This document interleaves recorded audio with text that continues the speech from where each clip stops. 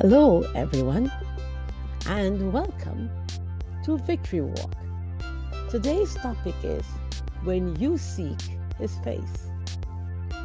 Jehoshaphat was terrified by the news and begged the Lord for guidance. He also ordered everyone in Judah to begin fasting. So people from all the towns of Judah came to Jerusalem to seek the Lord's help. 2 Chronicles chapter 20, verses 3 and 4. When you are in difficulty, you would always look for help. Sometimes you make alliances with those with whom you don't have much in common.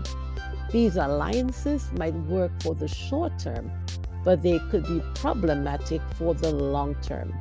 When you are in trouble, you need someone who you can trust. Yesterday, we looked at Jehoshaphat's predicament and his response. He was in trouble, and so he sought the face of God. He did not do it alone. He commanded the people to seek God also. They were obedient. The Bible says that all the men of Judah stood before the Lord with their little ones, wives, and children. While they were seeking the Lord, he responded to them. He sent them a message by Jehaziel, a Levite.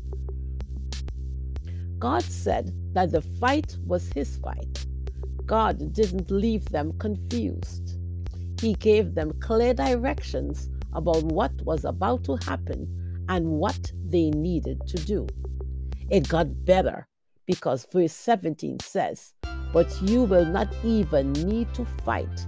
Take your positions, then stand still and watch the Lord's victory. He is with you, O people of Judah and Jerusalem. Do not be afraid or discouraged.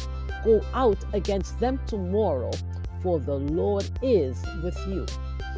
King Jehoshaphat was overcome by the goodness of God. He was not concerned with his position and status, and so he bowed and worshiped God. When the people saw the actions of their king, they worshiped God also. This attitude of praise and worship filled the atmosphere. Usually, leaders rile up their soldiers when they get ready for battle, and Jehoshaphat did the same. He told the people, "Listen to me, all you people of Judah and Jerusalem. Believe in the Lord your God, and you will be able to stand firm. Believe in his prophets, and you will succeed." Then they began to fight.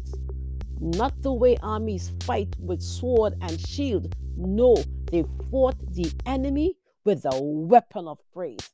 They started to sing, "Oh, give thanks to the Lord, for his faithful love endures forever."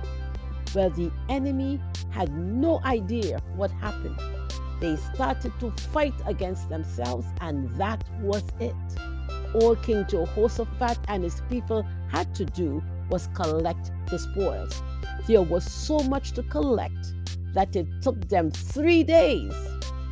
Wonderful things happen when people seek God. Thought for today: friend, in everything, praise God. This is Claudette reminding you to walk in faith and victory.